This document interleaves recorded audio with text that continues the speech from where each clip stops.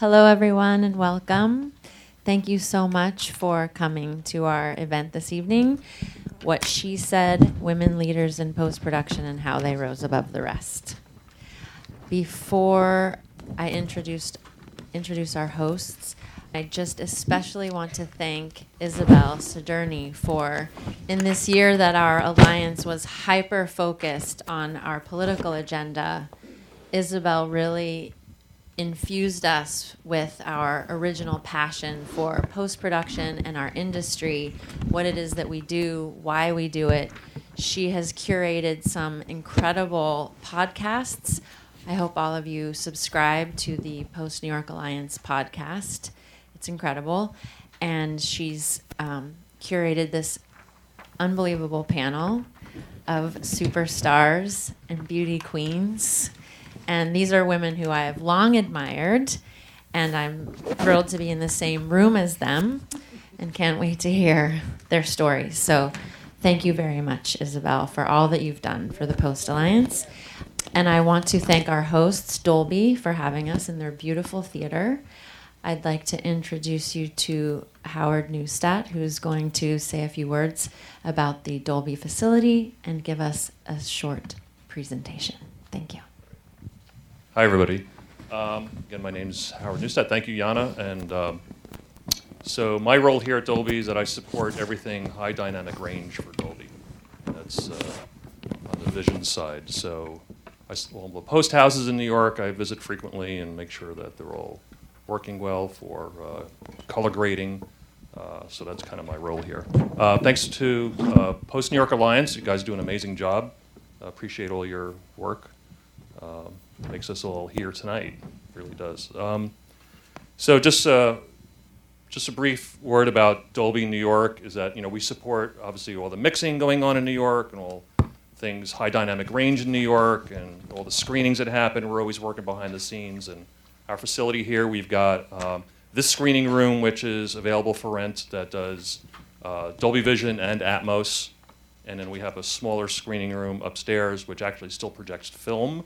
So if your delivery requirements still require a negative, you could have a check print screened upstairs off that negative just to make sure it's okay. We still do that. That's about it. Right. Thank you so much, Howard. Thank you, Dolby, for having us here. Post New York Alliance is proud to present all of these amazing, amazing women working here in New York on feature films, television shows, documentaries, short films, everything.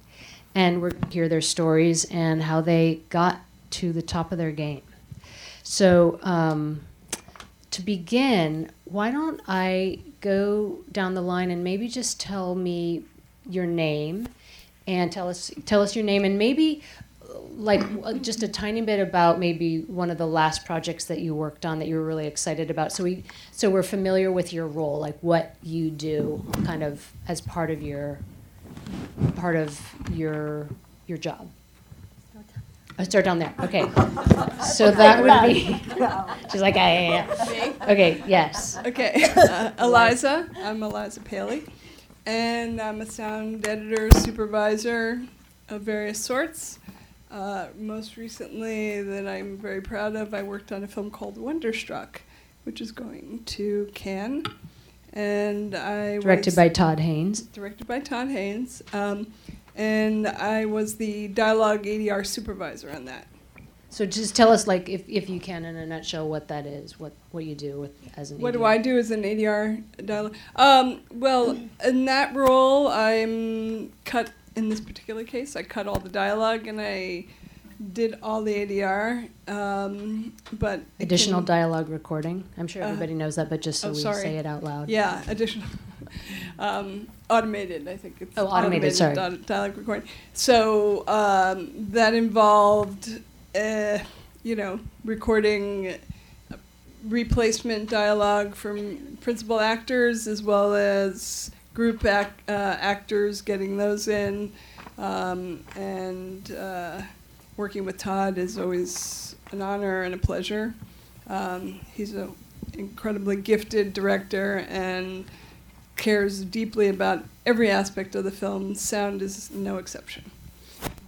And don't know if is that enough? Yeah, I mean, one thing that I'm learning more about with ADR and sound editing, and you're a sound editor, so you're doing more than just dialogue on several projects, right? And you have, is that you're often creating a soundscape that creates the world of the film, and like the cinematographer is creating the visual landscape, you're creating a sound landscape out of whole cloth. So Correct. you might be creating the world of the film that is invisible, but is the ambiance that makes us believe that we are there, that we are in a taxi in Tokyo or underwater or, that kind of thing. So hopefully we'll hear more about that. Sure.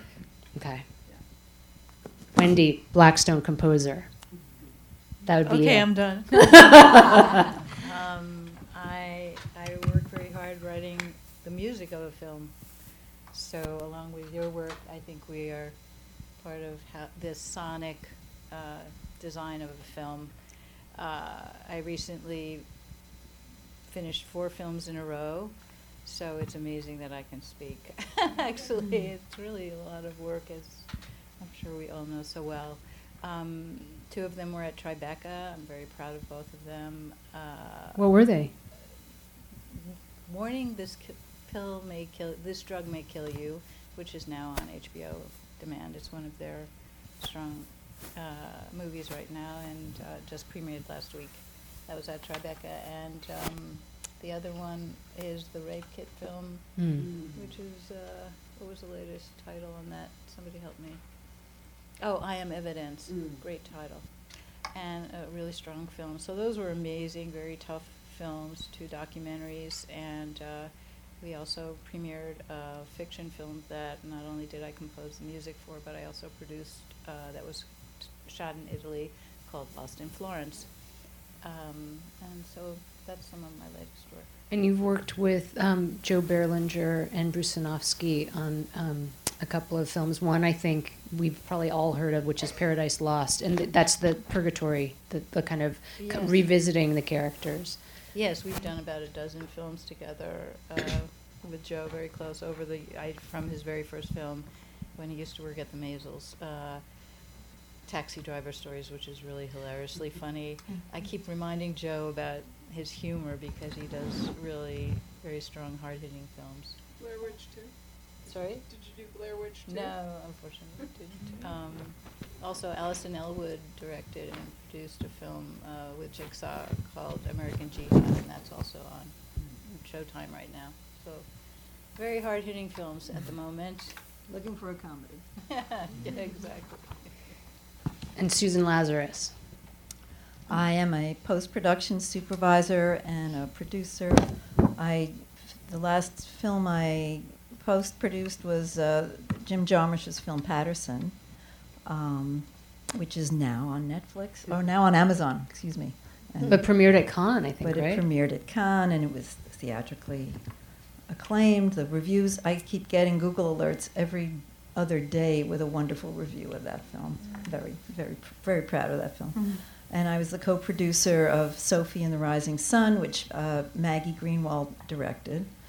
And I'm currently teaching at the Fierstein Graduate School of Cinema, post-production.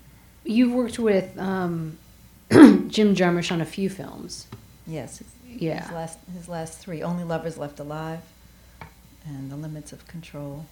But you've worked with a lot of people in New York, as Eliza you have. I mean, we have some of your credits here, but I think you started. I've worked with Meira Nair, Spike Lee. I was an Bennett apprentice Miller. editor on Marty Scorsese's The King of Comedy. I worked on Reds. I worked with several people on this panel. My very first feature as a post-production supervisor was Zelly and Me. And Susanna was the music editor, and Cindy Kaplan-Rooney was the editor, who's here tonight. Awesome. But that was the first feature that I did as a post-supervisor. I had done series and documentary before that. Well, I just heard a story told by Alan Heim and Mark Laub working on Network, and that was before there were things such as post-production supervisors. So your role is really, really valuable, and maybe you'll help us understand how you helped create it, you know? Yes, thanks. Yeah. And I do want to say I worked with Chrissy on Prime, Ben Younger with Meryl Streep. And Nancy, you worked on The Door on the Floor, right? We worked together on The Door on the Floor. And with Wendy, you worked on Apache 8, which was a documentary about an all-woman firefighting team on the Apache Reservation. Awesome. So I did not get a chance to work with Eliza yet. There's still time. Nancy Allen, music editor. That would be you. Yes, that's me. That's me. I just finished a film directed by Dee Reese, whose first film, Pariah, was very beautifully received, and we worked together for the first time on Bessie, and she just finished a very small feature called Mudbound. That was at Sundance. Which went to Sundance, and was very well received, and is picked up, and you all will see it in theaters for a very short period of time, and then it's going to Netflix, I believe. Great. And I'm currently working on Darren Aronofsky's new project, which will, Called Mother. yes, Exclamation exclamation point. point. And I am literally here because of the woman sitting next to me, Susanna Parrish, from whom I learned everything about this craft. And I snatched her. I snatched her when she was young and innocent. and taught me everything about this business and also a lot of things about being a better person. So she's my mentor and my champion. I couldn't. Sorry. It's the sound panel. Okay, exactly. We should forget about that. Right? Maybe, yeah. Well, Do we need them? Yeah, we do just so that we can Okay. record into it. My name is Susanna Perich. I'm also a music editor, and, like Nancy. And I just today finished a film that's also going to Cannes.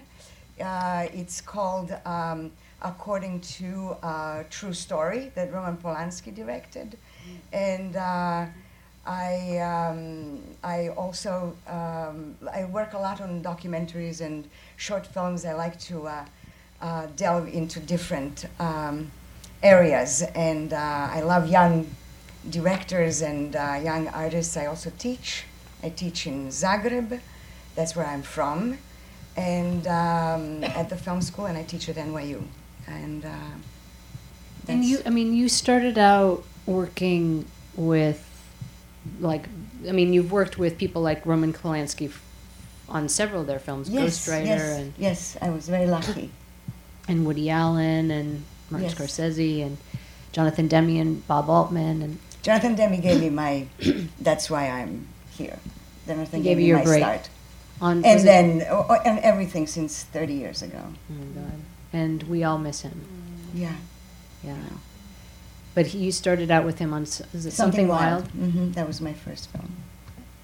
And you you worked with him on his last Everything. feature. Yeah. Everything, including documentaries and, The Neil Young. yeah, yeah. But I noticed that you work a lot with new directors like I J.C. do. Chandor and Yes, J.C. Chandor and Derek Derek Cianfrance. And I love, I think that staying in the field for such a long time as I have, it's the most exciting is to be able to keep up with the culture. And I think that young directors and young artists are curious, adventurous, and their films are usually not as expensive as the bigger films, so there is not as much, I mean, there's always a risk, but they're more free to explore. And that's what I like to do very much. And the fact that and it's also very fulfilling to me because they come with a reason. They want to learn. And I love to give. And so it's been a really wonderful way of staying current. and that's what keeps because every film and also I love to work with different cultures because you learn so much about the approach to filmmaking, to your own work. It just opens your eyes to a different way of seeing. That's wonderful. Yeah. Cool. More on that. Chris Bowden, picture editor. I'm a picture editor. And I've been one for a long time. And I couldn't answer the question before because I'm in the middle of doing dailies, and I just don't remember that I did anything before these dailies that I'm cutting right now. So currently I am doing the second season of a television show, I guess, called The Girlfriend Experience, which is this very interesting experiment in having writer-directors take the whole thing. So it's Steven Soderbergh is the executive producer, and he's let these two writer-directors kind of run with their shows. And last season, these two, Amy Seimetz and Lodge Kerrigan, who I work for, they wrote these shows together and then they directed them separately. And this year they're doing totally different storylines and totally different, like 7 episodes apiece.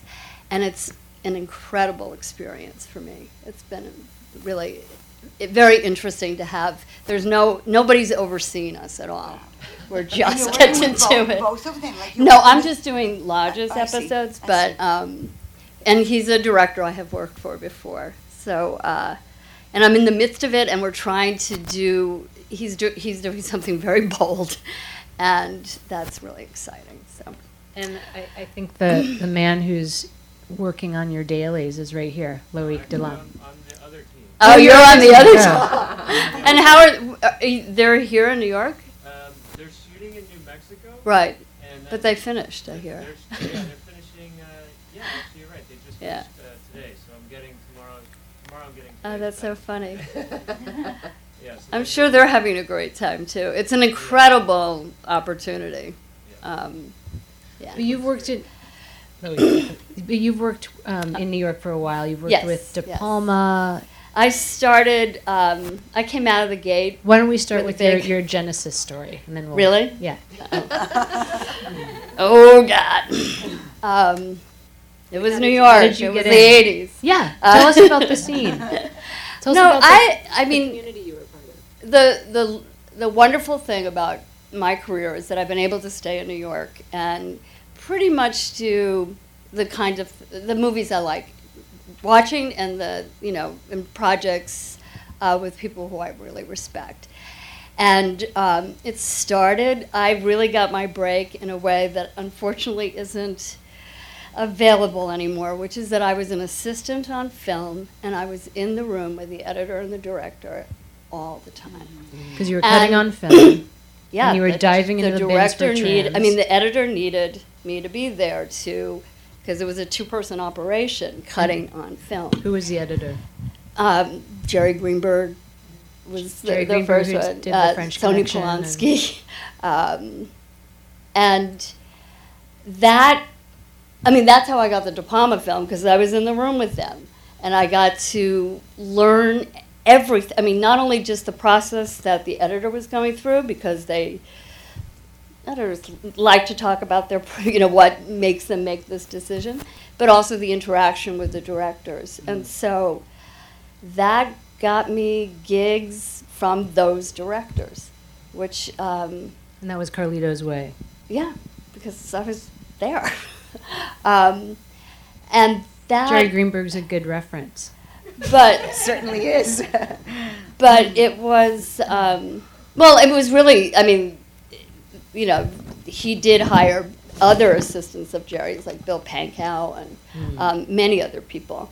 But it was a great way to start, because I knew what, to have the confidence of the director and knowing what they wanted and being mentored. And it wasn't being mentored so much as that I would have this opportunity to learn by watching these editors cut.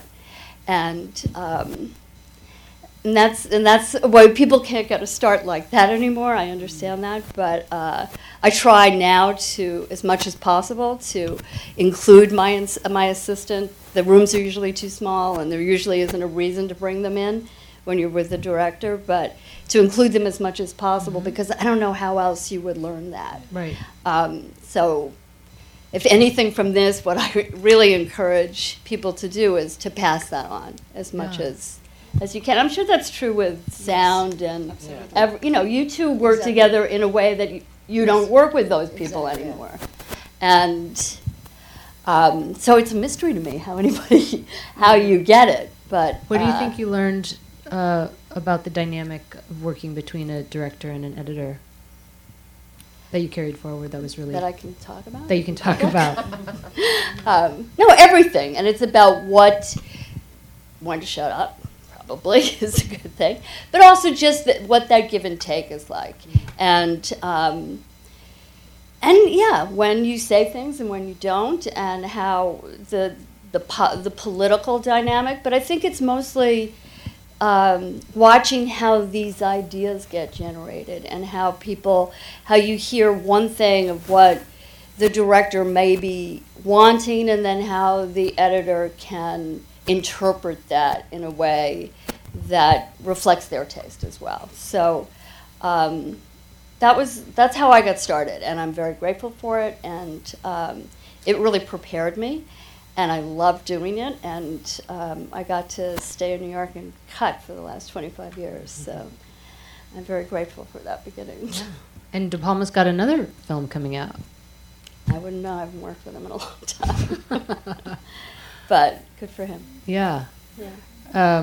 And Susanna, you started out as a pianist. Well, that was such a long time ago. But there's a musicality, I think, to your work. There is. It's interesting how an event in your childhood can actually follow you your whole life, and all you want to do is forget about it. But I studied music alongside my grammar school and high school, and I was being groomed as a pianist, and more by my parents than by myself, but the teachers thought I had some talent, and I would perform, and I was in this big one performance. I was 14 years old. I was chosen to be one of the students representing that generation, and I came on the stage and I blanked out. I didn't remember. I was playing these 2 pieces by Schumann, and I forgot. But I went back to the beginning and 3 times, and finally got to improvise a little, and had tears in my eyes, and critics said that afterwards they had never heard Schumann played so wildly, because I just wanted to get through it. But I got through it. But that was the end. Mm-hmm. And that was the end of that. It was such a big shock that I wasn't able to get over it, and I was too young to understand that maybe I should. But in any case, I never thought that music was going to come back into my life. I didn't follow that path afterwards. I'm from Croatia, and I studied English and Italian. I've always loved film. And then I moved to this country to study film after I got a degree in Croatia. And then my start was I wanted to, as all of us students, once we graduated, we wanted to start working in something. So I got a job as a production assistant on a set of a film. This was in Chicago. And it's really the hardest job that one can ever imagine. But I had a lot of passion because I had a job. Arthur Penn was the director. It was really an incredibly interesting... That was Penn and Teller Get Killed. No, much before that. There was 4 Friends. Oh. It was shot in Chicago. And anyway, I was exhausted, but loved it. And every day around lunchtime, when we were able to kind of relax for a moment, there was this guy that would walk in, always in such a relaxed, good mood, and just sit down, have lunch with us, and then he would disappear. And I wondered who he was. And then I found out he was a music editor. I want his job, yeah. And so when I ended up in post-production in New York, I followed him around, and then his assistant became a music editor, hired me as an assistant, and that was it. That was the and I beginning. got it. And then Jonathan Demme. When I was, when you're an assistant, one thing that is very difficult is when do you now become? Right. When do you decide? Who the editor is not going to push you because they love you too much and they need you too much, right? So you have to yourself decide, we know that together, when is the time to go. And then I decided this was the time, but how do you fledged. convince somebody else that that's the time? Yeah. And I knocked, there were 2 films at the time, this was at Sound One, and 2 films that were in post-production just about that moment when they needed a music editor. And we both have a very close friend, Camila Toniolo, also a fantastic picture editor. And she was the assistant editor on Something Wild. And she gave me that push, and she said, "You go there and you knock on the door." And I did. I don't even know now how I got the courage, but I did. And met Jonathan Demme and Craig McKay, and I got the job. And it was a feast. It was a film that had songs. Well, I don't know if you know the film, but it's really a very musically a very exciting film that used songs as a score. So that was an incredible learning experience, and there it was. And you helped Nancy. And then I fledge met out of Nancy. the- I gave a talk at. Here, I'll introduce you now. So, I gave a talk at NYU, and Nancy was studying, and I noticed this such a beautiful face in the back of the room, but with those curious, always, like whatever I said, she would just spark up and listen. It's a wonderful feeling when you are able to engage someone. So I noticed her right away, and then Nancy graduated and then entered into the post-production of the in sound, and I was just about Nick, an assistant who I was working with before that for 5 years or 6. He was ready to go, and I asked Nancy to come and join me, just like that. She was like, yes. Yes. She said, yes, I will. I mean, I think I blew up that's okay. I remember that day. So, Yeah, actually, just so we can get you recorded. what? Just make sure you're. Okay, I think I blew it up. Okay. Turn it off. Oh, there we go. I remember this day really well. So this class at NYU that you came to, it was, I had a very similar experience to Susanna, where I was being trained I was playing classical piano at a very suburban classical piano education, and you do one of 2 things. You do performance or you do composition, and that was never going to happen, the composition. And the performance was never going to, and I never liked it. And I had a big performance in front of and that was it. Never again. I was 17 and I walked off the stage. I said, never again. And in a fit of rebellion, and looking back on it, anybody who had any sense of music and who was in a fit of rebellion would have come to New York and gone into a punk rock band. I went to college and studied business instead, so I really showed them. That's kind of punk rock. I gave the corporate world a try for a few years, and then that was like, see ya. So, and I went back to NYU, and I went back to my music, and I thought I wanted to produce until I was in this class where Susanna showed up with, can I tell the film? Yes. So Susanna showed up with a clip from the film Wolf that Mike Nichols directed with Jack Nicholson and Michelle Pfeiffer, and Ennio Morricone had done the score. And she wanted to show the ending. She showed the ending the way that Ennio scored it, and then she showed the ending the way that Ennio revised the score to address Mike's notes. And it was one of those moments in my life, and there have not been many, but it was where this tuning fork literally went off inside, and I said, "That's it." Mm-hmm. It just was a northern pull. It was, and you don't remember this, but I called you toward the end of that semester, and I called Sybil at the front desk of Sound One. Yeah. And she said, Sybil knew where everybody was every second of the day. We never figured out how she did it, but she always did. And I said, I'm calling to speak to Susanna Parrish, please. And she said, Susanna's in a mix, but I'll have her call you back. And I said, okay. And you did. You called me back. Okay. And how can I What help did you you? say? And I said, you came and you spoke to my class, and I'll do anything for you. I'll be your intern, whatever. And you were very lovely, and you said that that really doesn't work. It's too small of a department. I don't really get the opportunity to have interns. When I do get to work with somebody, there's an assistant I always work with. But I encourage you to try to get on a sound crew, because they usually have more need for interns, and there are more opportunities. Because they're bigger departments. They're bigger so- departments, that's exactly right. And you said, go and understand the process. Go and learn the process. Go and understand how a cutting room works. What it is, what is a picture turnover, all of, and that's what I did. And I went and I worked with Eliza at Planet 10, and I was mix assistant on Mill by Mouth. It was amazing. It was absolutely incredible. And You even came out to the mix. I did, and I remember the director calling his son and saying, Buzz Lightyear is on his way to you. There was so, and I did a couple more film jobs, and I was working on Deconstructing Harry that Bob Hine was supervising. And you and I had run into each other a few times in the hallway, and you knew that you were going to be starting. Right. The first film I did on music was Kundun, that Philip Glass scored with Martin Scorsese. And Susanna calls me and she says, I can't do your accent. She says, Nancy. Try. She says, Nancy. I have a little film that's starting in July. I've spoken to Bob and he said it's fine.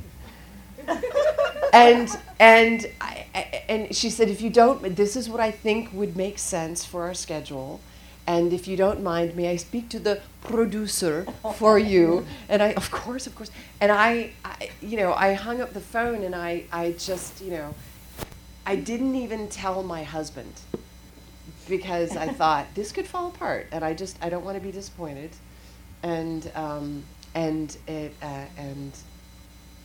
that was the first film that we worked on. Yeah. And my favorite story from Kundun, because that was a real challenge. I mean, yes, it was. That was about that. Yeah. But my favorite story about that is toward the end, you were running to the stage, and we'd have a very, very, very grueling day. It was just one of those days. It was a 3-dimensional storm. It was crazy. And you're running out of the stage. You're always chipper. And you turned around, you behind me, and you said, I promise they're not all like this.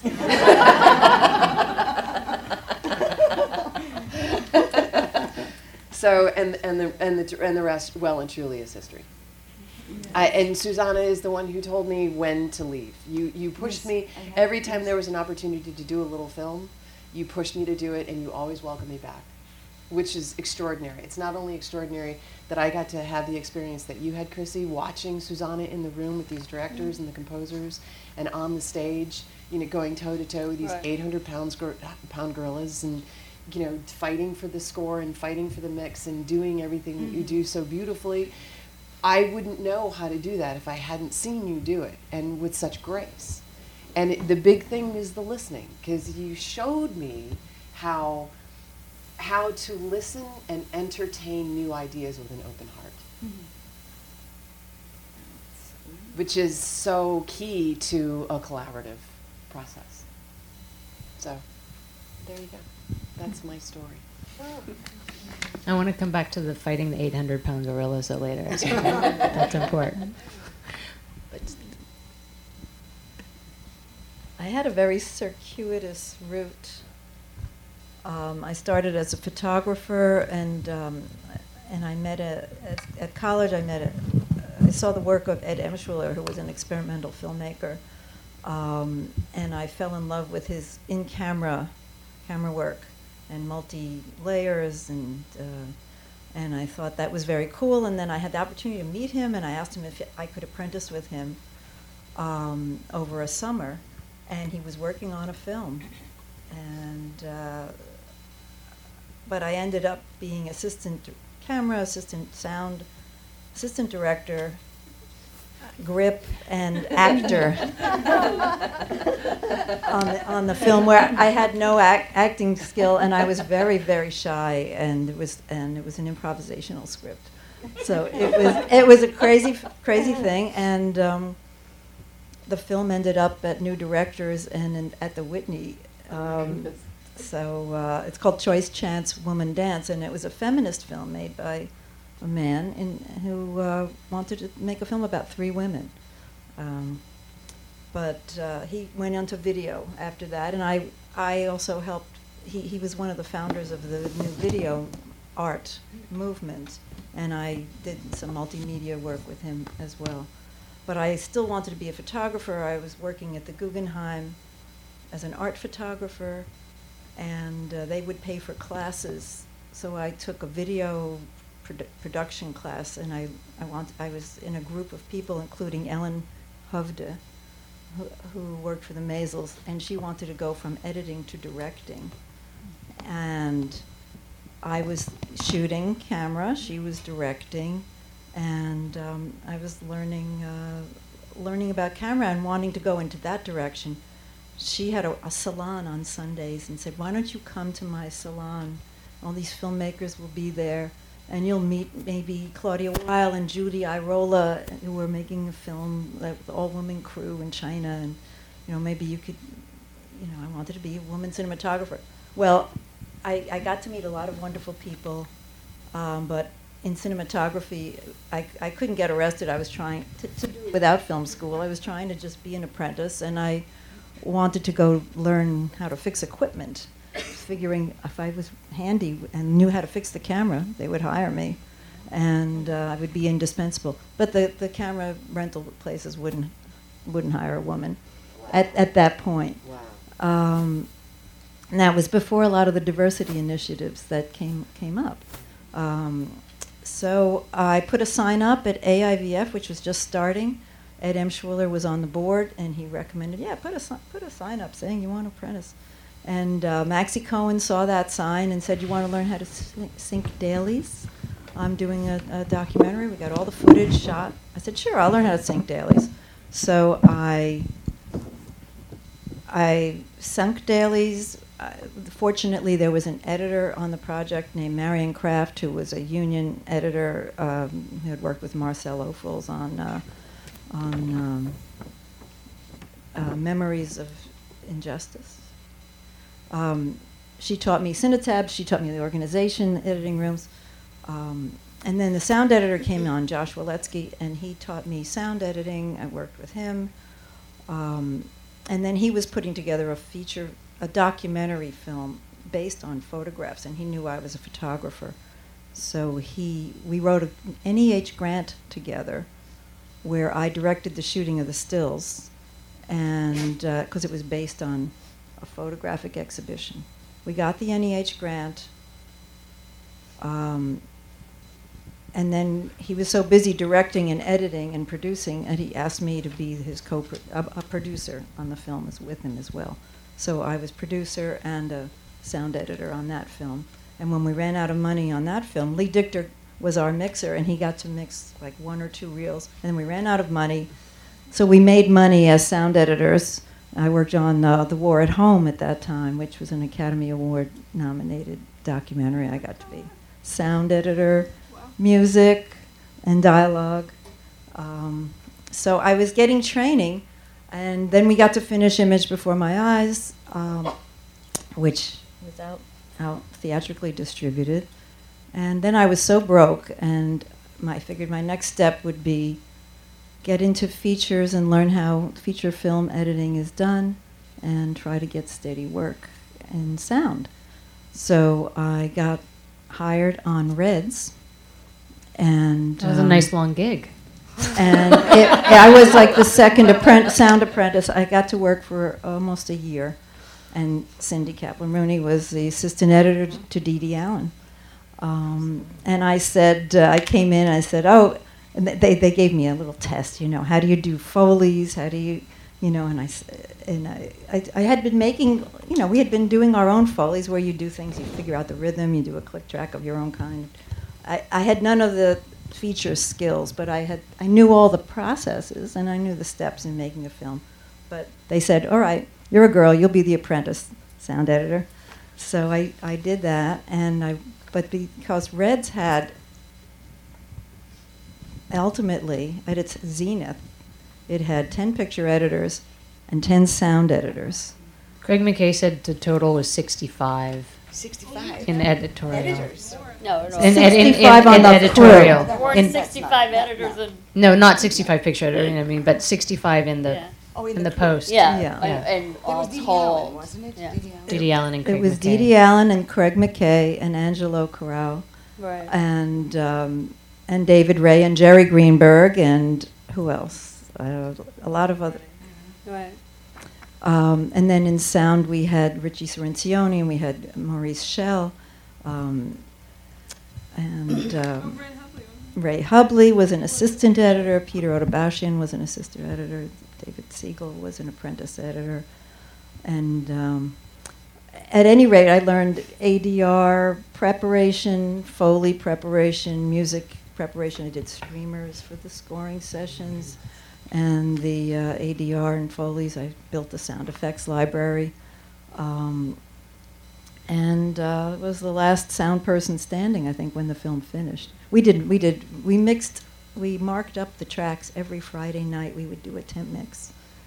At 1 a.m, we would be finishing the temp mix and marking it up before we could go home, so that Dee Dee would be able to start cutting with the mixed tracks. And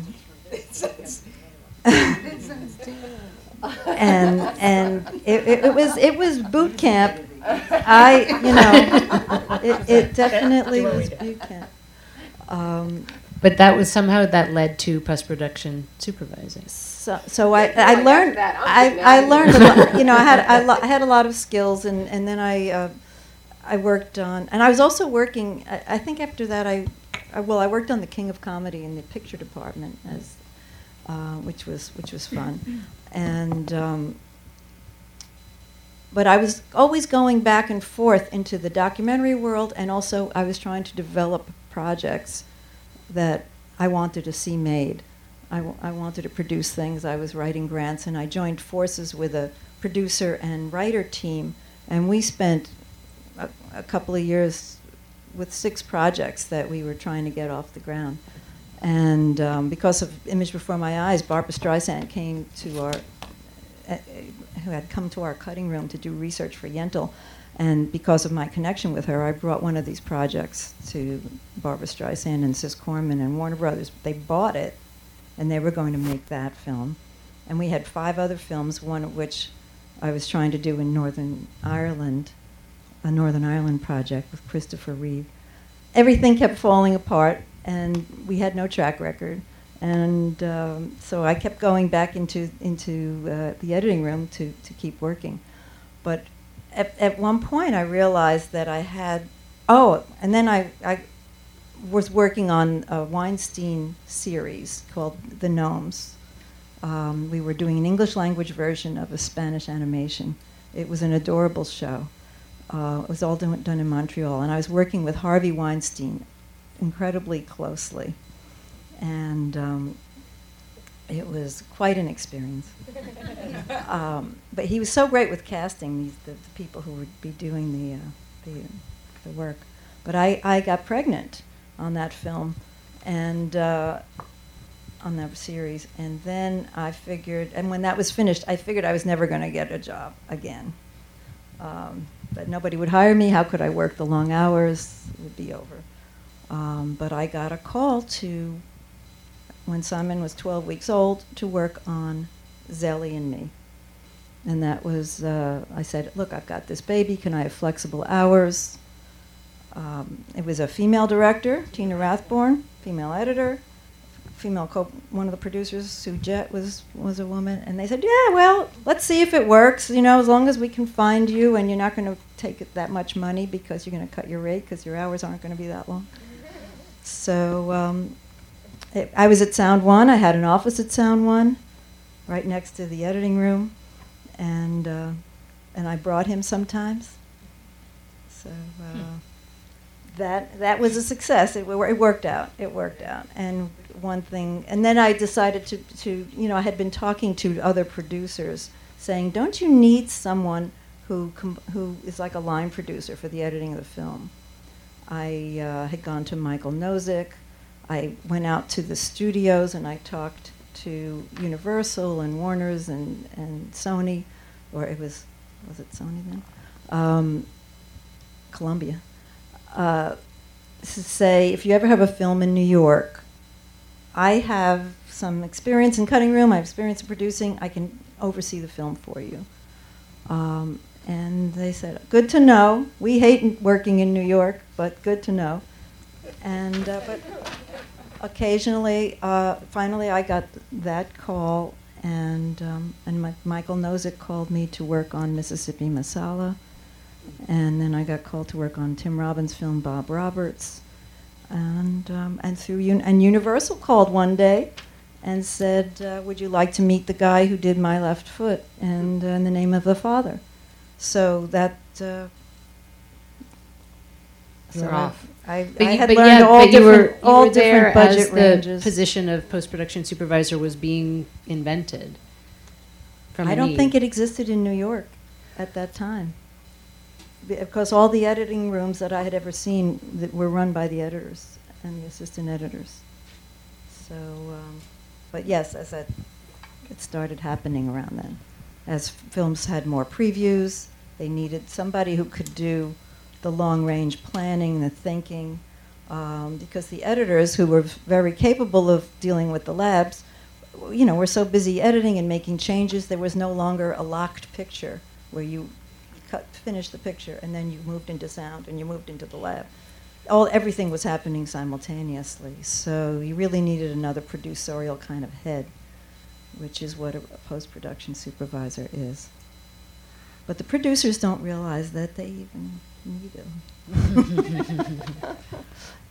Well, and that's a great story, too, about how all-female crew was able to kind of modify their needs to bring you in and make everything possible. I mean, to bring that kind of new level of collaboration possible. Because you're obviously really helpful. It was wonderful leap of faith on their part, but we had a program, I think, at New York Women in Film after the film was finished, and I remember Sujette, the producer, saying, "Yeah, we thought we said she was going to work part-time, but she ended up working more than part-time. We could find her at any time. It was basically, I was so guilty for not being there all the time that I would work all the time, wherever I was. So Always. they really got a good deal, and I had fun." Good. Wendy, tell us a little bit about how you got started.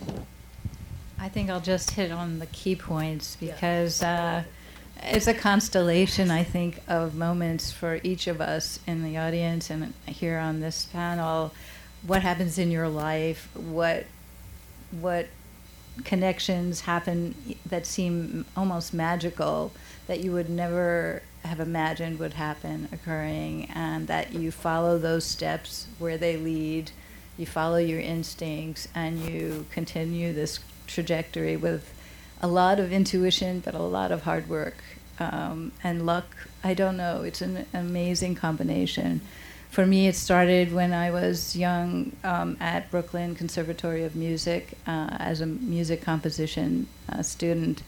A magic night in February where there were 3 bands playing, Latin American bands, and I ended up meeting these people that I would be playing music with for a long time, and meet this guy who was going to be scoring his first documentary score. And I think he thought I was cute, and he heard me play, and he knew I had studied something that he hadn't done. His name was Bernardo. And anyway, he called me up shortly after this event and said, "Would you like to come to New Jersey? I'm scoring this documentary." I said, "Of course. It sounds amazing." The only thing I would say before that is, ever since I was a tiny person, I was one of these people who would draw every dream, who would write poetry, and started composing at the age of 12 before I knew what that was. A lot of us are born with the desire to create and understand that it's one of the most extraordinary things we can do. For me, visuals and music and people are everything in life. I, like Susanna, I speak 4 languages, I don't know, music 5. So a desire to make all those connections seemingly appeared when someone showed me that there was this job that I could help with, that without knowing absolutely anything, because in the 80s it wasn't as prevalent that there would be film scoring. I didn't ever hear about Berklee School of Music. You know, no one in my family had gone to college. I was the first one who brought myself to college and paid for it. And that night, and going and taking that job on, I discovered very naturally, I didn't know I could write melodies that would move people. This opportunity gave me that chance. It was a political documentary, Aquí se habla español, about what we need now, communities that are from different backgrounds who actually want to say, we have a right to be here. And I, being a person who loves different cultures and feel I grow from them and am exponentially who I am because I embrace them, felt very open about creating what I would find out was film scoring. You know, everybody throughout history of humanity has invented things. Well, we can too. In school, I didn't ever study film scoring, and maybe I don't know what I'm doing. But after 130 films, they're still giving me the opportunity because I love passionately this opportunity that I can't believe people give me to give me this tabla rasa, unless there's a great temp score put in for me to follow, that I can, out of nowhere, create music that will support what the director's vision and what will help the film, whether it's fiction or nonfiction, be felt more emphatically by the audience. And so it was just an extraordinary opportunity that would open and change the rest of my life. Then once you get a taste of that this is out there, something, it's like falling in love. If you fall in love passionately, you're not going to let that person go. I didn't let this thing go because it was heaven sent, I think, or whatever you believe in. Things like that can't happen without something magical. I just can't believe that. But anyway, so because of the passion that I felt and brought to every project I worked on, I just started to figure out ways, always thinking out of the box because I didn't even know there was a box. You know, like, how can I meet more people who are doing this amazing thing? And combining ideas, visuals, and music, where? So I figured out different ways to meet people. And I traveled all around the world, too, either for inspiration or to meet more people. Of course, I did go to California, because why not? I wanted to see the ocean. I didn't know we had one here. I was from the Bronx, you know. I had Orchard, what was it called? Orchard City. Yeah, Orchard Beach. Well, not really this ocean.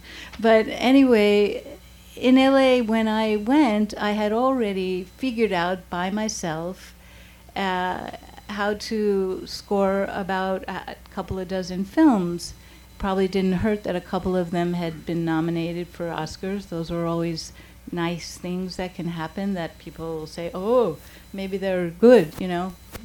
You always need those kinds of things if you can get that. So I went out to there, and then magically, they were not thinking that they were in 1990 or thereabouts, maybe a few years before, that there was a young woman coming from New York with a pile of scores that she had already done. They were, some of them, very quirky and weird, because I like to have fun and be different and feel like maybe Duchamp or somebody wild, that we've invented a lot of these things already, and they all sound similar. Can we do something new? So maybe some of my things attracted people, like David Franco when I did Dear Diary, or a myriad of people who were open to something that sounded different. I was already experimenting with sounds and stuff. So somebody walked me into creative artists out of the goodness of their heart, of seeing a young woman who had on her own figured out all these things. And don't you know, this amazing agent said, you know, we've never had a film composer who's a female. Can we sign you? And, you know, you could have just told me. It was unbelievable. Everybody has those unbelievable stories. That was one of my unbelievable stories. And so that was an extraordinary moment that allowed me doors open to work with people like Juan Campanella, the brilliant Argentine director, people who would give me television series and things like that. But you had to have the music, and you had to show that you were willing to do, like these women are describing, working 12, 15 hours a day, 7 days a week or more, and proving yourself. They were not aware that women could compose. We will talk, I'm sure, about that has finally, after maybe 2.5 decades, really shifted. I feel the earth moving in the last few years in a way. But those kind of things allowed me. I hear angels. It's okay. It's at least beautiful. It's a harp. I'm so sorry. Having these constellations, these things happen, gave me the opportunity that then I had to run with, work incredibly hard, and figure out a way either to be bi-coastal, or I have been mostly in New York and Italy as of the last, I say, decade. But this is where I'm born. I don't know how whatever else is pertinent, but That's great. I mean, You know. it sounded like there were some major doors that opened, but I think you probably created your own luck, too. As we all do, I think. Mhm. But Eliza, tell us a little bit about how you kind of broke into this. That's going to be hard to follow that. That was so eloquently said. So I guess, I mean, I think about my foray into film, and as a child, I grew up in New York, and I used to go to movies a lot on my own and with friends. There were a lot of repertory houses at that time, and great films all the time being shown, and I fell in love with film easily, and never in my life dreamed I would ever be able to work in film. But then I went to college and got a job somehow by chance in sound recording for the public television station in Madison, Wisconsin, actually where I think the War at Home, a lot of the people that were at least shot the War at Home or were involved in the editorial were part of this team that was the public TV station there. And they had professional DPs, including one woman, and then they had a bunch of sound people who were mostly students, and they trained us. And we did like documentary style mostly. And I learned to run an Nagra and microphones and all that stuff. It was kind of liberating because once I did it, I realized, oh, this isn't such a mystery. I actually can do this. And it kind of freed me to enjoy college, not as a way of learning how to make films. I continued to watch films intensely when I was there, but I just enjoyed liberal arts while I could. And then when I finished, I wrote everyone I knew in New York, and I said, I'm graduating from college, and I'm coming back to New York, and if you know anybody in the film business, can you help me? And sure enough, one of them did, and I ended up getting an internship on a documentary that was editing in the Brill Building on the 7th floor. And I'll never forget, I would go there every day. Graham Weinbrun was the the editor, and it was a documentary about girl groups of the 60s, which I don't know whatever happened to that movie, but it was great. And I would walk onto the 7th floor of the Brill Building, and the Brill Building was this kind of the heart of post-production in New York for decades, really. And there, as I would walk down the hallways, was everybody who was working at the time on Rumblefish. Because there was this one documentary, and that's the one I was working on, and then, the huge crews on the Coppola movie. And, of course, I was hugely impressed by anything Coppola. And seeing all these guys, and most of them were, like, middle-aged white guys and leaning over big moviolas. And there was usually at least one, sometimes two assistants per editor. It was a very different time. Crews were huge at that time. And I was in awe, and I would just walk by quietly and sneak into my little room and do what I was doing on my dock. And through that job, I got a job in production. And I kept recording. I actually bought an Nagra, and I kept recording on documentaries and features, low-budget features. And it was good for me because when I ended up in sound editorial, I had a kind of what turned out to be somewhat unique angle of coming at it from having also been on the other side. And, I'd hear all the time the editors complaining about the production sound and, dissing the people doing that job because it's so easy when it's after the fact. And I would always feel like, well, yeah, but, I know how hard that job is. And it's kind of thankless. And if you're good at it, everybody hates you. And if you're not good at it, they hate you later because they have to pay for it. After many years of kind of going between picture and editorial and sound editorial and picture and sound recording, I ended up feeling like I had to push into one or the other because it just seemed like you couldn't do everything for too long. People didn't take you seriously. So I ended up in sound with people like Skip Leafsay and, great sound editors who made it look easy and seemed to be having a good time doing it.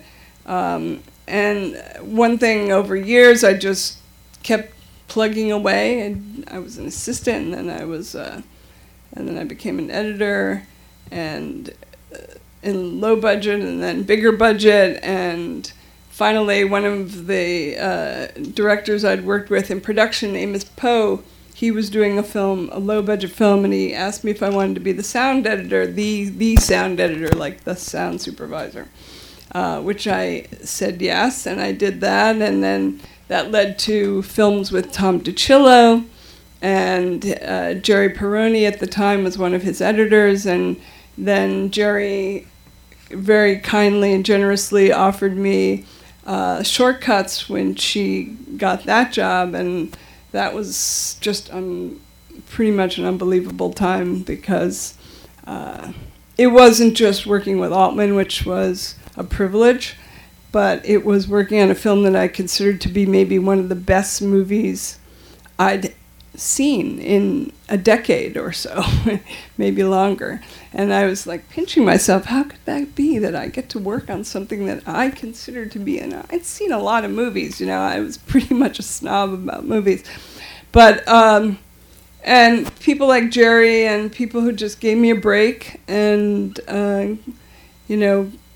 I guess I work hard, and I love working with directors who care about what they do and bring a lot of collaboration to the job and think about sound and understand that it's a narrative tool, that it can be used like any other aspect of the filmmaking process to tell a story or reveal the feelings and moods, and it's exciting. I've worked with a lot of people I consider to be some of the best in the industry now and in the past. I worked on a film called Ishtar, which is kind of the the Reds too, I would say, right? It went on forever, and it had like 6 or 7 picture editors and I think 20 or so sound editors. So in that job, I was the assistant to Michael Kirchberger, who was the sound supervisor. So you kind of get to wrangle everything in that position. And I think that just taught me a lot about how to manage a crew, and that became a useful tool as I became a sound supervisor. Through Michael, I actually got to work with him on a film that Lasse Hallström made a couple years ago called 100-Foot Journey. And shortly, I think right after that film, Michael retired. And so when Lasse was making a film last year, he recommended me, and as did Michael Barry, who's was the mixer, to be the sound supervisor on this next film, which was called A Dog's Purpose. And now he's doing a big Disney film called Nutcracker, which based on this original story that the ballet was based on, and that we're in post-production now probably for quite a while. Mm-hmm. And I'm supervising that. So it's been, things just lead one to the other in interesting ways and exciting ways. Yeah, my origin story was a little short because I didn't realize it was going to be this. But I just need to add that Wendy brings up, there's the passion is the most important thing. And that I had been, before I started working in features, I had been cutting documentaries on my own. I taught myself. And I wanted to know more, and I also felt if I was going to stay in documentaries, I should be the director, because you actually write documentary editors. And the idea of like having a script, and you could follow that, and that you would be adding rhythm and emotion and something is ethereal was really exciting, but I loved cutting. I did it for 5 years without really knowing what I was doing, and it was fantastic. So when I got into features and started working as an assistant and not cutting so much, I knew that that's what I wanted to do. I knew that I was going to get there, and I was going to learn everything I could to be able to be able to express myself through that, and to be the best editor I could be. And it all came from just loving doing it, really loving it. And I still do, and I'm so lucky to still feel that way. So. In addition to the passion that's so clear and so pervasive throughout all of your stories, there's a fearlessness and there's a kind of ferocity, I think, of just pure determination to embrace this and express yourself through this medium. No doubt there were obstacles, and I'm curious if you can tell a story either about one major obstacle that you overcame, or if there's an obstacle that you, or not an obstacle, but maybe one of the greatest challenges that you still encounter in your work and how you move through it. Well, we're all freelancers, and that's an obstacle. That's hard. You have to keep selling yourself, improving yourself, and getting the next job. And so that's about relationships. That's relationships, but that doesn't know. You have to believe in yourself enough that rejection isn't because you're terrible, but it doesn't work out for that, and to persevere, because you really want to do this. You really want that. You want to be able to do this job.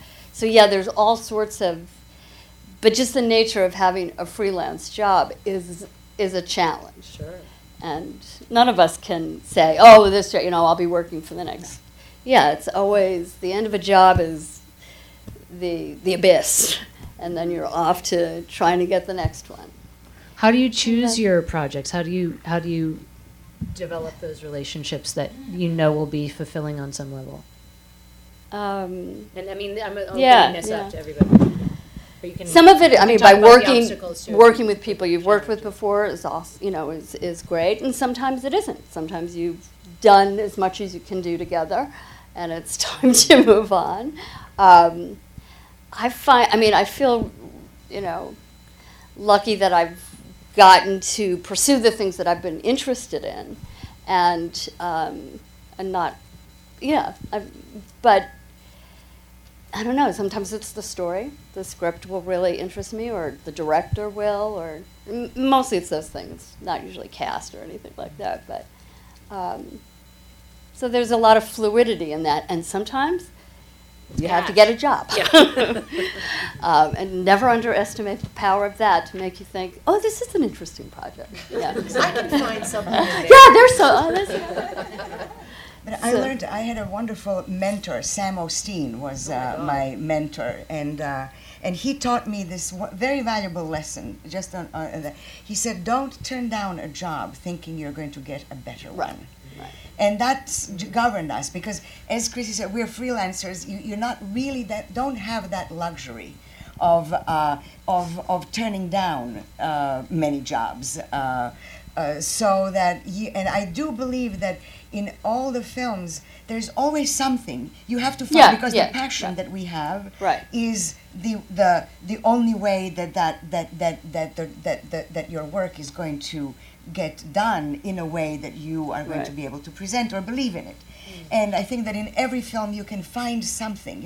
Sometimes you have stories or films that at first you don't really understand, but that's where the continuity in working together with a director, not coming in at the end like as it used to be. The picture would be cut and then the sound would come in, then the music would come in.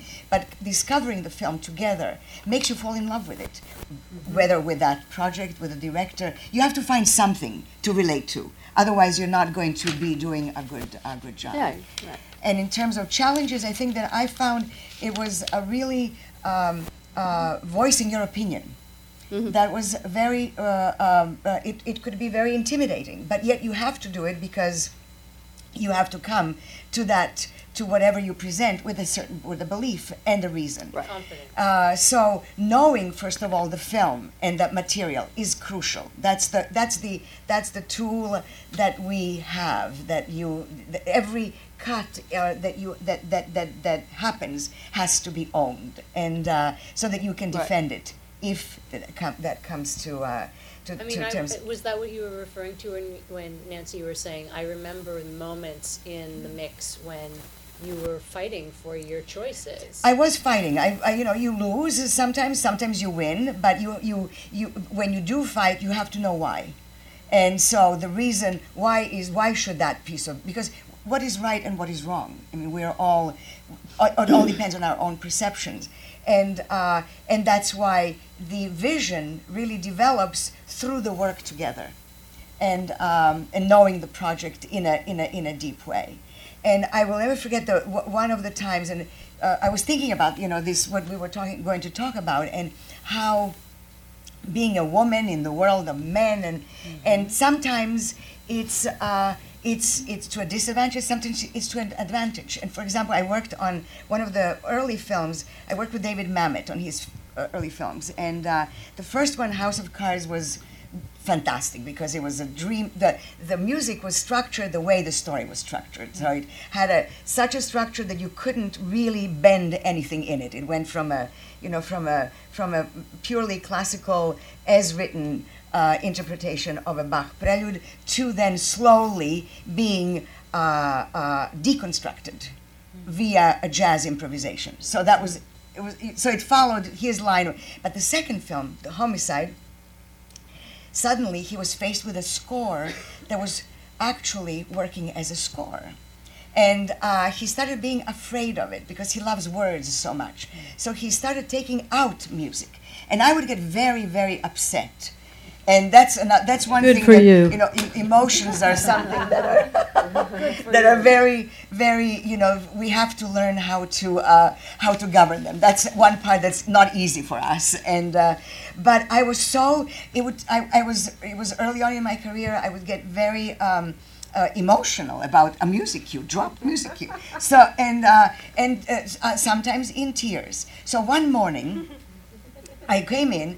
And I was told that night they dropped another music cue. But then the door opens, David Mamet comes in, and he's holding his hands in the back, and he comes to me, and presents me a bouquet of flowers. And he said, from now on, every music cue that I drop, I'm going to bring you a bouquet of flowers. So that's how he eased this very, very difficult situation. But because in the end, the director wins, you know. It's there. You have to. I mean, you can discuss and say your opinion, but you have to respect that the vision that and try to understand. But I learned watching you do your thing. Michael Berry and I worked. Michael Berry mixed a film that I worked on very early. It was one of the first ones that I was able to push me out of the mess for. It was called The Bee Season, and it was 2 directors, and we were in the final mix, and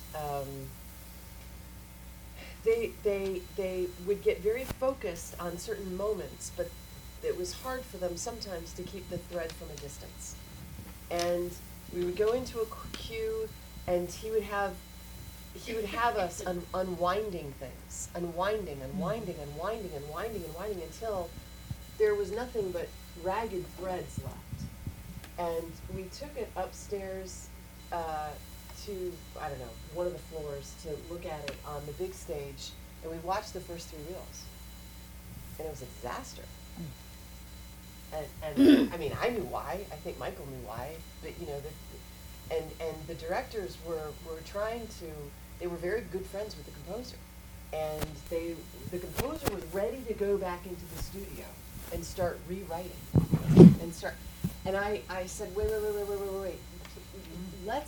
The composer needs to have the experience we just had. And I kind of knew what was going to happen, but.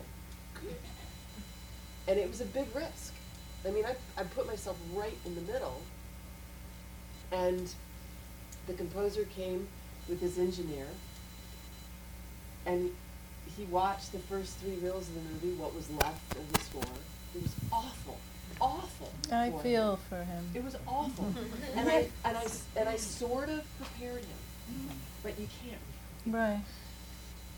And he knew what I was trying to do. And it allowed him to have the conversation with the directors that he needed to have.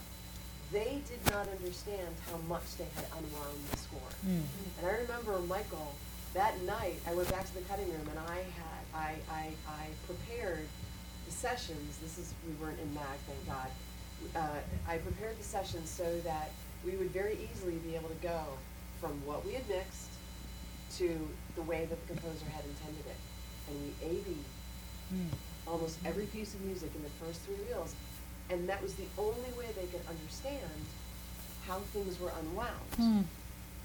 And it was really amazing. And we put everything back, and we played it together, and it all hung together, and it worked, and it ended up okay. But I mean, to sort of the point of everything here, I had to figure out how to fight, but in a way that people could hear me, and that it wasn't about me or my work, it was about the film, which is what you always taught me.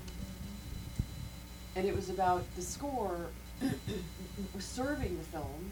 It's one thing to drop a cue, as we know, but it's another thing to put it in a place where you're not allowing it to do what you need it to do for the film. Yes. Can I, when you're done, I really want to jump in, because that's great what you're saying. That's just an example of figuring out, like, how to deal with the obstacles in a way that you can keep the dialogue open and keep the process moving forward. And keep your creativity alive. Can I just jump in after that? Because, first of all, thank goodness for people with your sensitivity and wisdom. But just because I believe that there must be filmmakers in the room, it also is so important for filmmakers to really do as much homework and studying of what music and all these elements, the richness of sound, all the different elements that we bring to the table to make the film. You know, sometimes I know from my department, it's not a department, from my art form, a lot of times, having worked with over 100 different directors, you experience very, very different levels of expertise. First-time filmmakers may or may not be brilliant. They may have heard every soundtrack that ever existed, or they really haven't focused on it. And after all these scores that I've done, most recently, I had this catastrophic experience without a Nancy Allen or Susanna Perch. So I have a score out there that I almost, actually for the first time in my entire career, didn't want to put my name on. Because now people ask for stems and they want to take your scores apart thinking that, well, they know better. And that may be true, but very well may not be true. And I would just encourage anyone you know and you to study as much as you can by listening to the greats and understanding the purpose of all the elements that we bring to the table to help create the multidimensionality that is a complete film. So things like that don't happen. Well, it'd be good if it could, that music could be included earlier, and that's a very hard thing to do, but, you know, those decisions are made by editors and by directors right there on the stage, you know, not having been able to see it and get used to that, and that's really too bad. You know, we need to sort of get used to your music on Exactly. that piece, that thing that we're looking at after having lived with something else, and, you know, it's very hard to, oh my God, what the hell is that? Right, which is why I always thought, isn't it great that unless you have geniuses making a temps track, which usually might not be the case, a lot of people will take every Thomas Newman now, every Desplat piece of music, all the same frickin' music over and over as temp, and okay, Wendy or whoever's coming to score, you know, this is what we had. You as an editor have fallen in love and cut frame by frame so that the rhythm works together. Well, I talk about taking out the temp track, excuse me, Absolutely. Of course. and either at least use my music so that you're closer to the sensibility of the closer you're using, or just tabula rasa. Give yourself a break. First of all, you'll depend on a great editor to really build the story. My first greatest experience was with Juan Campanella on a terribly named, brilliant film called The Boy Who Cried Bitch, which is an amazing film, brilliant. I mean, I called him Orson Welles because the guy is amazing. I was invited to screen in a room like this without any music. Right. I loved the cut, Yeah. and I was in heaven, and I went on to write one of the best scores I've ever written because I wasn't guided to write like somebody else or even copy myself. Who wants to copy yourself? Why don't you just do a different job then? So think about that as a potential MO. Don't cut to music. Yes, exactly. Very important. The other thing I had to say, I know there are only, and each of us probably have these percentages. We are women up here, which is amazing. Because when I started a long time ago, 30 years or 25 years ago, I didn't even know any other women writing music for film. And now there's all of 1.8% of women. We've really come up in the world. All this to say that it was really hard. There were obstacles, Sisyphusian? Obstacles. Everything you would go to, you were the only woman in the room. You always felt like, in a way, an outcast, like you weren't supposed to be there. It was really hard, and you always had to prove yourself in a huge way. You had to lift yourself up off the floor after those events where you were the only woman in the room. And this has only very recently felt like it's changing. There's finally a group called Alliance for Women Composers that started 3 years ago in Sundance. And I didn't know there's all these sisters out there, and I thought the only one was, of course, anyway, Shirley Walker or Rachel Portman. But the point is that I think that I am glad to say, as I see a sea of younger faces, that I think that there's a much better, better story. I want to say much better. I think there's a better opportunity for you to be seen as a complete human composer now, and I'm hoping the same for these other imperatives, these departments. Just in the name of time, I want to open it up to questions from the audience. Are there any questions for these amazing women, for people that are out there? From Ben Baker. Let me just run this up to you just so we can get this on our. Just a general question for everyone. Who is working at the moment that you would like to still work with? A woman in any of your fields that you'd still like to work with, who that we might not be aware of at the moment? Or I'm sorry. You mean as a director? Or Did you say what woman would it's we an like open to question, work? really. But would other women working either in your fields or as directors that you would hope to work with, or that you had wished you'd worked with? Just really an open question, just to kind of broaden it out a little.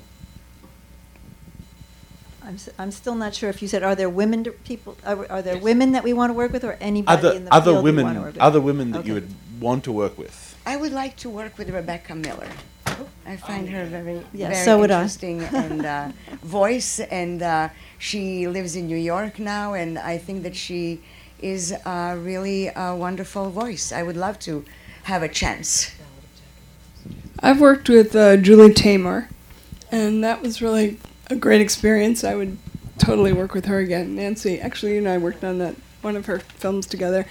And I was thinking about that coming over here, that there are very few women directors that I've had the opportunity to work with. The only other one of note, it was Cindy Sherman, who did a film for Killer Films about 15, 20 years ago, and that was pretty wild.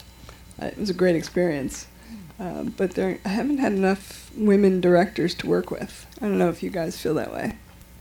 There haven't been enough. I had a run. I had Tina Rathborn. I had Mira Nair, documentary, Maggie Greenwald. It's been wonderful working with women directors. I'd like to work with Reed Morano. I think she's got some interesting projects coming up. Yeah, I'm looking forward to. There are more. There's certainly a lot in the film school, in the Fierstein Film School where I'm teaching. It's about 50% women there. That's great. Just had a chance to. I mentioned Mudbound earlier. Oh yeah, Dee Reese. Dee Reese is his dream to work with her, and her composer Tamar Kali, who also composed Pariah. This was the first sort of. It was the first film score that she did, like a real narrative. Man, that was so exciting. It was really exciting. I mean, I understand what you're talking about, working with composers. The thing about Tamar that was Tamar got the concept of underscore, like immediately. It was amazing to watch that. I think that was a really, really exciting thing. Yeah. I'd like very much, and I hope I'm gonna say this, Ava DuVernay, Selma and 13. Mm-hmm. I feel like she has a really strong vision and is a wonderful, storyteller. Another question right Hi. I'm Gabby. I'm from Harbor Picture Company. I'm the senior producer there for sound. So something that really interests me is all of you are artists up here, and you're all individually working on this little a portion of the film led by a director. When you have finished your pass, and let's say you are at odds, and I think Susanna, you touched up on this a little bit earlier, how do you deal with the postpartum? Especially, not only like, let's say it was a beautiful project. How do you deal with that postpartum? You had such a beautiful run. But what about the ones that, you're not so happy with how it turned out because the director went in a different way or something happened that you weren't exactly. So how do you deal with that and knowing that your art is out there and being perceived by different audiences? I have probably the longest, I stay on the longest. It took me years to deal with the postpartum. I would feel bereft at the last day of the mix. Like I didn't know what I was going to do. I know my life was over. Don't tell my kids and my husband that, but it was my family. It was everything. It was where all my brain cells went to for a long time. I've gotten used to it. Now I know it's going to happen, and I'm going to feel that way. So, and then I'll go have another film, and I'll go through it again. But you fall in love. I've never it's only weeks afterwards that I might have thought, that film wasn't very good. I don't know what I was, because up to the last moment of mixing it, I am in love with it, and I believe in it, and I think everybody who was a part of it was a genius, and I'm so glad I feel that way about it. It's not alienated labor, which is very, very nice. But so there is that falling out of love, and then adjusting to the fact that it goes on, and it's grown up and doesn't need you anymore. But it's very emotional. I could relate to that. Even though I'm on for maybe 2 or 3 months, which is not as long in any way, there's such an intensity where you are living the film. In my case, I unfortunately didn't even go to my parents' moving party because I was on a Nick Gomez film, New Jersey Drive, and I thought we were going to end racism. So I didn't leave the studio for 3 months because I was positive this was going to change the world. And then, things happen in the mix. They took out sounds, sorry, that I made because, sometimes it conflicts with the sound mixer, et cetera, whatever. It still came out great. And it's an important film for what it is. But the thing is, what I wanted to share is that I think that we might not have mentioned, for me, having just come off of 4 straight films back to back, I feel like I forget about balance. Right. And between life, obviously, remembering that there's that other life, with our families and going to a museum or anything like real out there outside of the film. And so that if you don't keep a little place in your world for some kind of balance, also you can hurt yourself physically by sitting in a chair 90 hours a week like a lot of us do. I think that that's something that helps you understand when the end of the film comes. You're not like shrieking to a halt and coming into a crazy other planet like I feel right now. I'm a bad example still of not being able to balance because I'm too passionate. And maybe there's a better balance that I would wish for all of you. I absolutely agree. That's exactly how I feel too. I don't know if I can't teach myself to do it any different. I wish I could. But I definitely don't want people to follow that in my footsteps. Because it's a freelance thing, because we have this passion for it, and it's a project. It will get done when you finish doing your work. You feel like if I just do it a little bit more, I'll get there. And there's the pride that you feel. Oh yeah, no. But it. As a post supervisor, I'm never done. I'm constantly being asked for things for international delivery, or right. We can work for months or years after the last paycheck. That's true. So we get to live with the film, and we do get to enjoy it. In that way. We have a more gradual postpartum. Right. Are there do we have any other questions from the audience? One more. Yes. You. I'm coming up. More of a statement than a question, but thank you all for speaking tonight. I loved it. And I've known almost all of you except Wendy for decades and never knew all your stories. And it was fascinating to hear that. And it really, really touched me. And I hope you can share that. Maybe there's a way to podcast everyone's How I Got Started story somehow, especially for women and young women. We're going to podcast this evening. No, I know, but maybe on an ongoing basis. You know, tell your story. How'd you get started? I don't know, something. Because I do Thank you. mentoring and I'm trying to get kids to learn how to. Often the kids don't know what the jobs are that exist, and that's what all of you talked about. You didn't know these jobs existed. You just sort of found a pathway, and a lot of kids don't have that. So thank you very much, and appreciate it. Thank you.